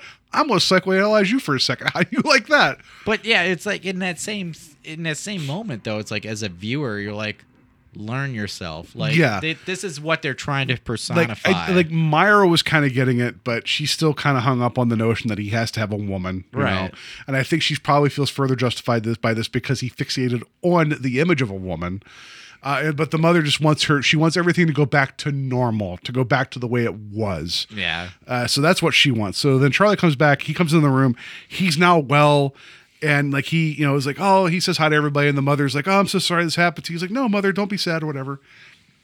One day I'll be vice president or whatever he says. And then, so then they end up having dinner. Like they cut back to him living there. And so you get the idea that like things are the way they were. Hunky dory. Like everything is completely fine. Like he'll take the job that Bud's offering. He is complimenting his mom about her cocoa and all this stuff. And then Myra's like, Harriet's coming back, clearly, no one put a ring on that finger in the meantime. He agrees to everything. Like Yes. you could have sold him on every single. Like you Which- could have been like, the red is taking over right now. He's like, sweet. Yeah, well, like, and Myra calls him out on that earlier in the episode too. She's like, "Stop agreeing with me." But now, it's like it's just because she like it doesn't occur to her. She says it later where it's like he seemed too healthy. It's like that's the one thing you were mad at him about, but now suddenly you're okay with it because he's now back. Well, the mannerism is slightly different though. He has a huge smile on his face. Oh yeah, because it's just when you finally realize later that he knows what he's doing. When you have that Cheshire smile, everybody f***ing agree. Oh, Terry, he's so confident in I did himself it. now. He just so I want to know. I want to point out. Boo-boo. I want to point out which we'll fix that. I didn't have my but- sign no, up. That's funny. Like for the past since Terry's been on the show, he has a little cardboard sign that he always puts in front of him. It says, "Don't say the F word." All right, and this is literally the first time he's not put it in front of him, and then he says the F word. So I think that's amazing. Yeah, that's great. Sorry, Paul. Gotta have to. Guess I have to fix that later. Sorry. No, that's fun. I think it's funny. But so, so like so your sign's back in place. We're good to go. I did it. Good. So Would it make you feel better if I said it now too? No, it's fine, Paul. You've said it before. I have. Yeah, you have said it. yeah, That's okay. yeah. So yeah, it just bothers me that that this like persona is like put up there and no one can see it. Like it's a fake persona. But like, that's it's what they so want to fake. see, so they're like all about it. It's so fake though. I know. Like it's like as he's like looking at each person, like this fake smile is there, and it's Yeah. like And I was really worried for a moment that this thing was going to take like a weirdly dark turn where like his brain got fixed, and then suddenly like there was going to be a thing where he never went back to the dollhouse, but then you end up seeing like her murdered body or something there, and you realize like, oh no, he was right, and that poor girl's not dead. Something like that. Like that's dark, but it's like I was worried that it's like, oh, he's all good now, but he says, well, I need to lay down before Harriet comes here and tries to take advantage of me. So he goes to his room, and this is when we see him actually lock the door. Well, it's after his mother like tucks him in basically and takes his shoes off and all this stuff or whatever. She's like, are you sure you're okay? He's like, I'm great. And then she leaves and he locks the door, and his face changes with like this resolve. He throws the key. oh, yeah, I love how he changes demeanor so quickly. He locks that door. He walks over to it like so quietly in a sense, and locks the door, and he just turns around. He throws it like, "F you, dude." Yeah, I'm done. Like, I'm glad that you held yourself back there, Terry. Yeah, this time I did it because my sign's up now. Your sign is up. I'm sorry. Yeah, no. So then we get to Harriet comes over, and they're like, "Well, you got to go get Charlie. He needs to get ready for the humpening or whatever's going to happen. The humpening." And so then they go to knock on his door, and it's like they're like, "Oh, I can't open it." His mother's like, "It must be locked." And it's like he never locks his door. And then like the Meyer goes over to Bud. She's like, "Break the door down." He's like, She's like, "Break it down." So they break the door down. Charlie's not in his room. The window's open. Everybody's mystified as to where Charlie went to. Like, there's this whole segment of everybody calling out his name. It's like his sister like peeks under the bed. and she's yeah, like, it's just like Charlie. It's this whole thing. Like, it's like each of the family members does it. I was expecting Harriet to kind of like be putting on lipstick and be like Charlie, and then go back to putting on lipstick, like fixing in the her mirror. $20 dress. Yeah, all $20 worth. But if lunch costs 60 cents and the dress is 20, she spent a fair amount of money on that dress. Then I will say that it worked out. Yeah. So Myra just thinks that he went to the museum automatically, and she calls for like information. And there's one of the weirdest sentences I've ever heard in anything, where she hangs up the phone and she said, "Oh, they close every day at 5 except Tuesday. This is Wednesday." Like, people would know what day of the week it is. Like, if she had been like, "Oh, they close every day but Tuesday," so and that was yesterday, or they close every day but except for yesterday, like something. Yeah. But it's like she had to literally tell the audience, like, today is Wednesday. Like, it was a weird moment. So then they call, like, what was it? They call the cops or they call the doctor, and then so while that's going on, we cut to the museum where we find that he's been hiding in the sarcophagus. And it opens up, and he kind of does that whole like standing up straight thing for a moment, almost like a Frankenstein thing before he exits. So it's like, I don't know if that was done for comedy or not, but it was weird. Yeah. And then like you see his face, and he has like this smug look on his face, like, ha ha ha. Yeah, I'm in the museum after and hours. maybe this is where he admits his love to Alice. I can't remember. He calls her Alice. I know that much. He calls the doll Alice. He actually names her. He says her name is Alice. It's never mentioned in the credits. But, wow. Yeah. And so then, but he's like, it's like, I had to, they told me what to believe but basically he's like, I made them, basically he was like, they wanted me to tell me this wasn't real but I made them believe that what they were saying to me, like, basically he's like, I accept my reality. I made them believe that I was believing their reality, and now I'm back. I tricked them. Yeah. He's like, I would never get to see you again. So then the doctor shows up at the house, and is talking to the family, and he's like, "Well, then we'll go find him there." And Myra's like, "Well, the museum's closed." He's like, "No, he's there.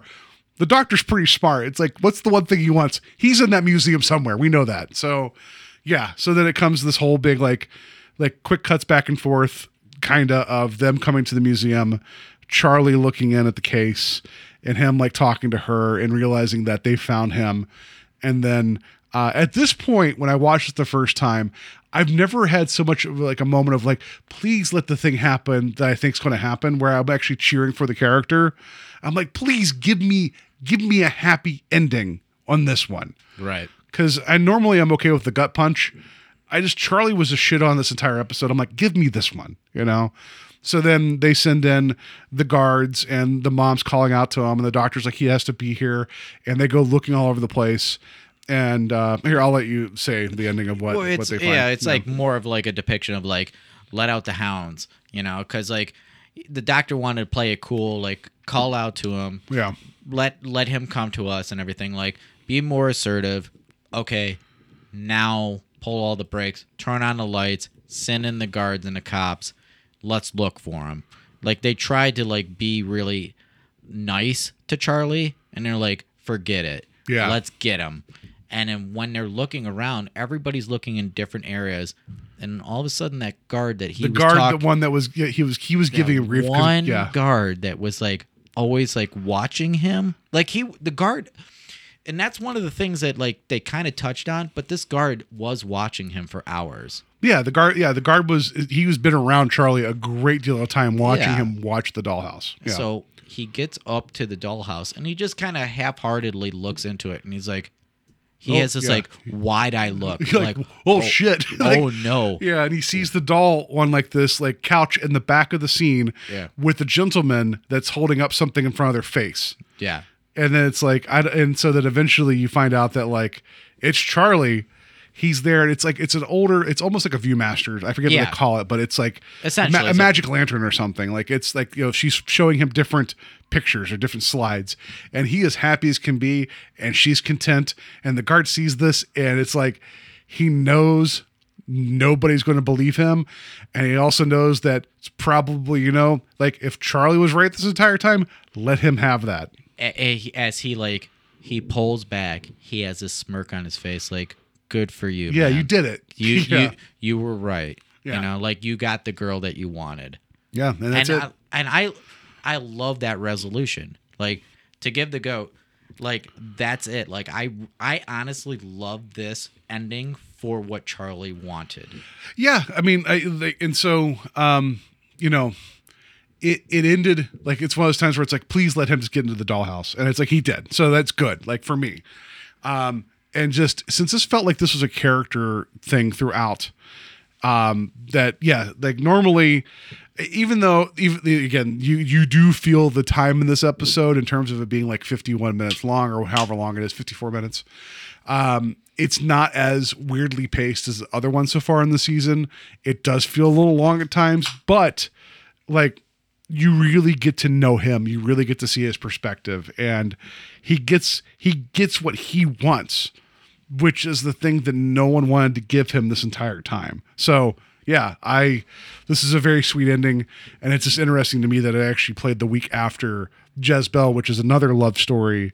You know, it's like just back-to-back love stories of different sorts, you know? So yeah, this was a surprisingly sweet episode. And honestly, I kind of wanted to dive deep into like a moment of chaos, because like this world is so filled with like no matter what chaos, like we're not going to get any like guaranteed tomorrows. And this guy was always looking for something that could be guaranteed. Like it just seemed like when he looked at this display, he saw something that was. Yeah. Like he saw a love that was guaranteed to him. Like it was like it was weird because it was a little one-sided, but you know, like you talk about like you don't know love, you know, but the turns out like she's all about him now. She's probably like, that giant guy was yelling at me this entire time. Now he's here. Good. I'll show him pictures. Maybe he'll stop talking, you know, but yeah, no, it was, yeah, for a series that does have its happier endings and does have its like little romantic bits here and there. And with Charles Beaumont, there's no guarantee people are getting out like alive or happy, because he has no problem hitting you with straight in the face and being like, that's your ending, deal with it.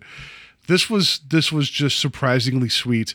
And I think, when we look back on the season, this is one that's going to age pretty well in my mind. Yeah, it did very well for me. And honestly, like the more, even like as my ride over here to the studio, yeah. It is a studio, dude. It's a tiny room with some mics and some, I don't know. I have what do I have here? I have an Infinity Dunkin' Donuts Gauntlet. cup. I have a Dunkin' Donuts cup. I have an Infinity And a Gauntlet. duster, Yeah. I have a Starscream over there in the corner. Yeah. We made it a studio. Yes. It's just like I want to analyze these things from so many different points of view. Like I really enjoy trying to like gravitating back to like, how did I feel about it the first viewing, and then how do I feel about it like pretty much right before I even talk about it, because like I'm not like really interested in just putting one view on it. It's more about process. Like, how do I feel about it now? How do I feel about it later? And I honestly, I love this episode. And it's not about Robert Duvall and just his depiction of it. I think the character is written well. Like I think is, yeah.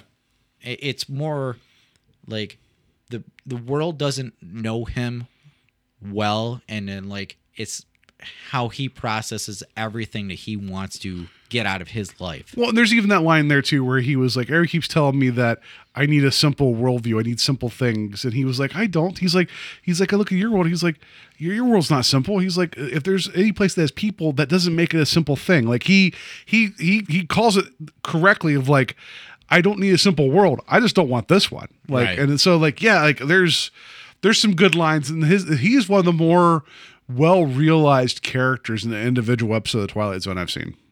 And even like one of the things that when I really analyzed it, when he got caught up in that group that was like going through the tour through the museum, it just seemed like it was depicting noise, so much noise. Yeah. And then when he finally went off into that other room, there was no noise. So when he found a display, he was absent of noise. Yeah. So that made him fall in love with that character and that then much more. with the harpsichord that comes through, there's actually a singular flute melody that runs through too. I think that mirrors the harpsichord, and there's some purposeful good music choices here. You're right. I think that's a good thing to point to. But yeah, like this was a good episode. You're hoping that they're all winners, in terms of like, but we know that season 4 so far has been some weird things.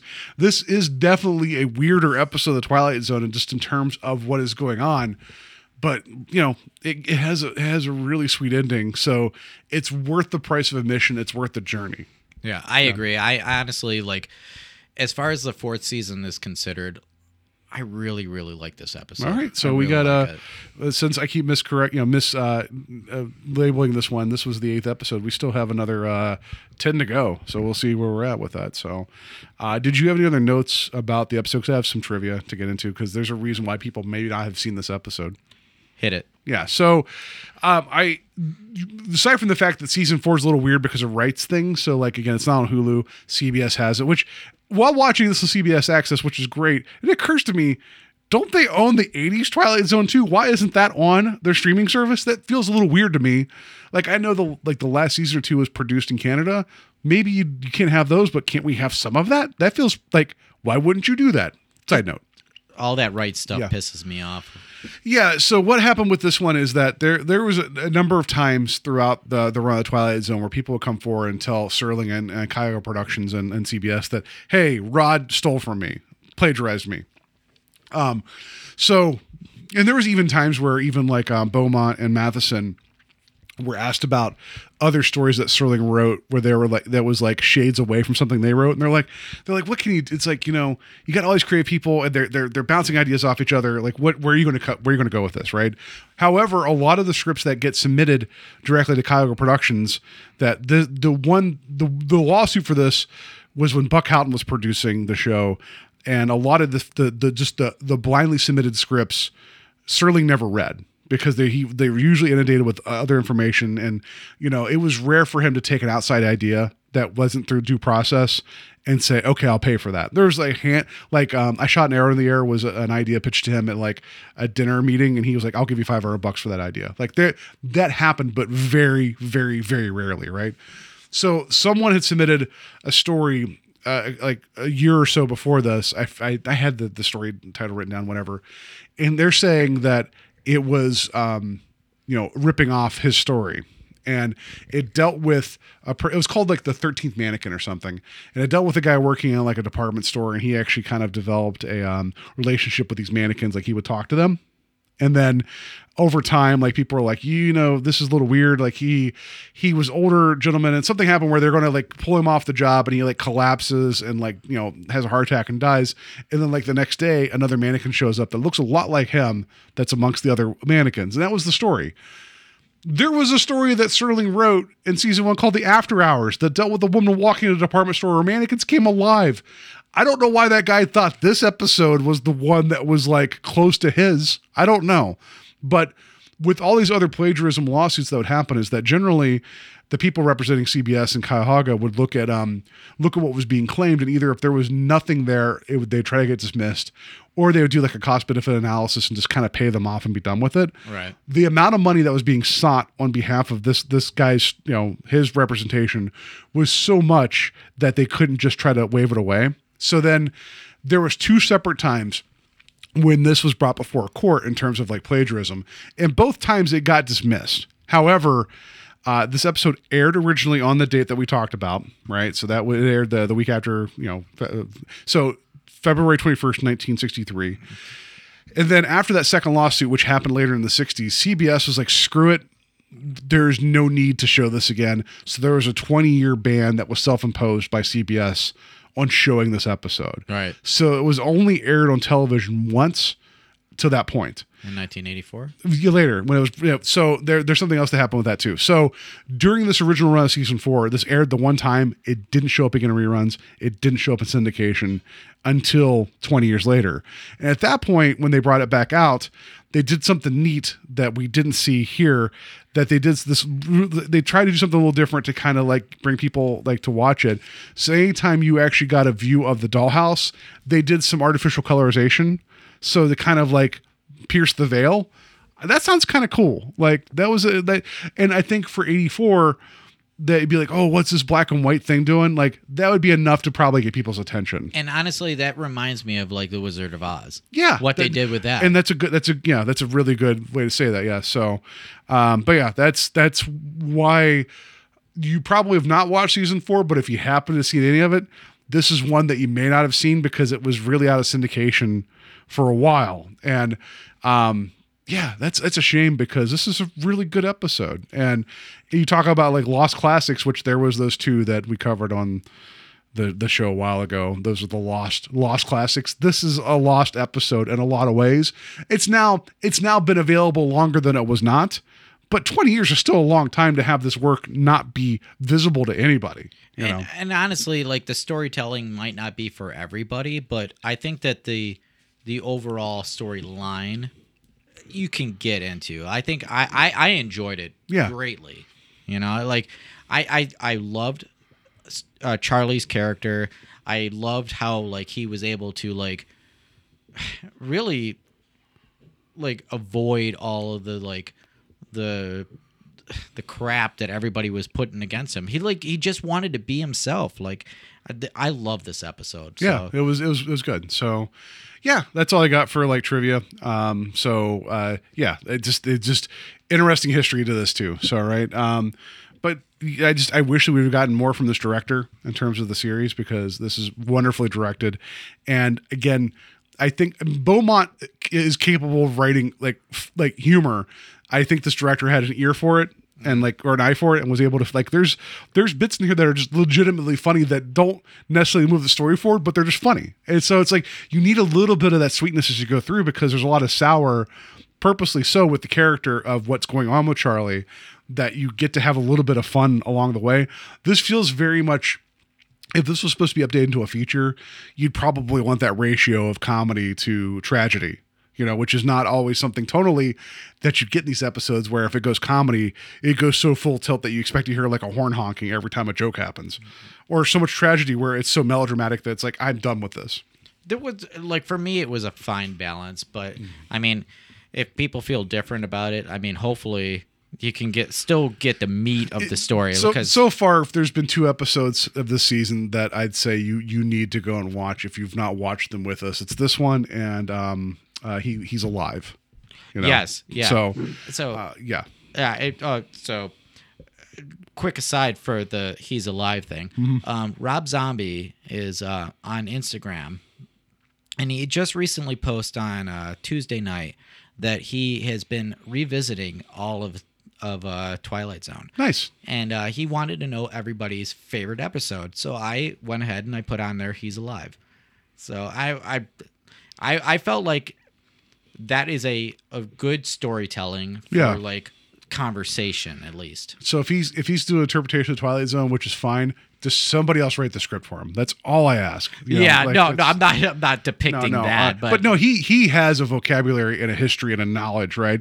I will also say that someone posted recently a meme saying that Rob Zombie looks like someone put Jason Momoa in the microwave for like 2 minutes.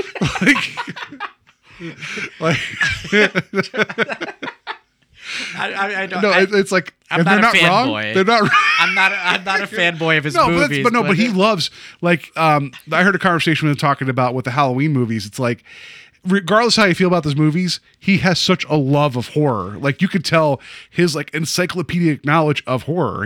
He has a deep appreciation. Him and his brother Spider have a deep appreciation for. Was Spider a family name?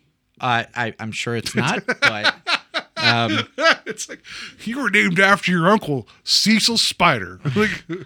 But it's like I'm going to be that guy who's gonna fanboy the old arts. Like, he loves stuff like black and white film. He loves White Zombie. That's where he took the name. Yes, like, exactly. So, yeah. I mean, his brother is like huge fan of like old horror films as well. Like, that's why he got Spider as his name. So, but I'm super excited that people like Rob Zombie is still talking about the Twilight Zone. Yeah. I mean, there was more than like 1,000 hits on his Instagram for that alone. Good. It's like that. Keep like the relevance of the series.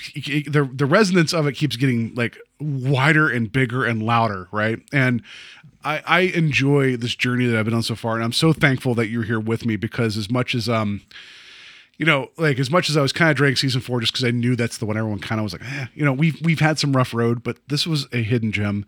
Like, it's like, this is why I want to do this, is because I never would have went out of my way to watch this if it wasn't the next episode in order.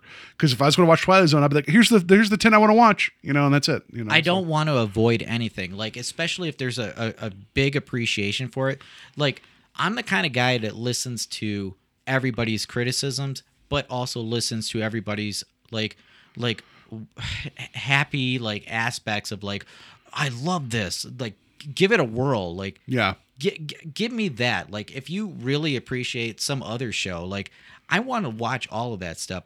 I love Twilight Zone and I'm always gonna love it, but I want something more. Like I'm always looking for the next big thing that I'm gonna like binge. Yeah, no, absolutely. I'm always Yeah, looking for that. Absolutely. So, all right. Before we get on to what our next episode is, let's just we got to rate the twist because that's what we do here. I'm gonna give my twist is that Charlie would actually find love and actually get it. I'm gonna give it a 4 because I hoped, but I didn't expect it. There was always that way I was waiting for the carpet pull to happen. And it didn't happen. So I'm gonna give it a 4 because this is the one time where I'm like, please let this happen the way it's supposed to. And it did. So that's what I was excited about. And on the other side of that, unfortunately, because of the title, and then as soon as they went to a museum, I was like, there's going to be a miniature, like, and he's going to fall in love with one of the characters. Oh, yeah. 2. Okay, fair. That's fair. I I believe in love. Terry doesn't. I get it. So it's fine. Oh, get the hell out of here, dude. He's just like, yeah, right? There you go. No. No, the twist doesn't dictate how we feel about the The episode. twist That's is Terry knows how to say F when. Yeah, but not Russian names. We know that now. So anyway, all right. Before we get to the next episode, you guys can find us on Facebook at Strange Highways Podcast. You can email us at Strange Highways Podcast. Find us wherever you listen to your podcast. Rate and review us, whether that be Apple Podcasts, like Google Play, Podbean, Stitcher, Hardee's. I don't know where you get your podcasts. Gabriel Brothers, that's a really local like clothing chain. It's just like, called Gabe's now. Yeah, apparently. Gabe's. It's just Gabe's. Gabe's. You can go find your podcast and your 3-legged sweatpants there. Whatever. Find, rate, review. Real quick before we leave, I gotta tell you a quick Gabe story because we're already running along. Growing up, I was poor, and we would do so in West Virginia, like we would actually qualify for something called clothing vouchers, where it wasn't cash money, but you get a voucher for like $100, and you go to a store. And you'd fill out line by line what you were buying, and then you'd bring it to the register, and they would then take it to the state and get their money for it, right? But you could only use the voucher at one store, and if you went under 100, you didn't get like cash back, and if you went over 100, you just pay like whatever you owed. So my mom was meticulous with us 3 kids, and so we would go so we go to Gabriel's because that's where you went, because that's where you'd find like the cheapest stuff, because Gabe's, it didn't matter if something was good or not, like in terms of like, oh, that's missing a sleeve, sell it at Gabe's, right? There was a thing for a while. I don't know if you recall, like this is probably a little before your time. Like every shirt would have like a mascot bursting through on the front, and then you see like their ass on the back. Like so, it'd be like bursting like Taz. through. Yeah, whatever. There's all these different sport teams. Yeah, yeah, I remember that. There are 2 things I remember about Gabriel Brothers, like Army, which is like the football, like Army football is a horse, like a mule. Yeah. So it's supposed to be like on the back, it was like the horse's ass, and then bursting through the front was supposed to be the horse, right? There was literally, I found a shirt there that printed on the front was just the butt of the horse and then nothing on the back. I tried to convince my mom that I wanted that. She wouldn't buy it for me. And then for the baseball teams at that time, it was just a nondescript baseball player bursting through the front with a baseball glove, and on the back it would have his feet with cleats. And there was one shirt that literally, it was like a Yankee shirt that had cleats on the back and cleats on the front. Like, I was like, can I have this? My mom would not buy me those misprinted shirts. So, but it was a shirt. So I know. Why did it I matter? know. She's probably like, It's supposed to be a Yankee shirt. Paul. My mom was just like, why can't you just be normal like everybody else and just like go have a family and a child and work at a job for 5 years, So anyway, find us, rate and review us, please. That'd be great. We appreciate it. After all that, buy me a shirt with cleats on both sides. Buy me a normal shirt. Buy me a normal shirt. So next episode, it is Printer's Devil. It is. It's actually going to be season 4, episode 9. We'll see if I get that right then. Some rather special ingredients to a bizarre brew served up on next Twilight Zone. An oddball printing press, an editor with a stringer from the lower regions are just a few. We bring you Robert Sterling, Patricia Crowley, and special guest star Burgess Meredith and Charles Beaumont's Printer's Devil. I may have missed some words in my typing of that. Burgess Meredith is coming back? It's his last appearance on the Twilight Zone. Yay! Well, for this series, he ends up being the narrator in the film. like in the introducing the segments in the Twilight Zone, the movie. Does he call anybody a bum? I don't know. We'll find out. I think he's the devil in this Printer's Devil. This will be his fourth and last appearance in the Twilight Zone, the original series. So it'll be fun to see him again. So Printer's Devil next episode. All right. Well, I look forward to it either way. So that's going to do it for us this week. Hope you guys enjoyed this episode. Have a good week. Be safe, and don't just smush your face against glasses in museums or in general. It's probably not a safe thing to do right now. No. Wash your hands.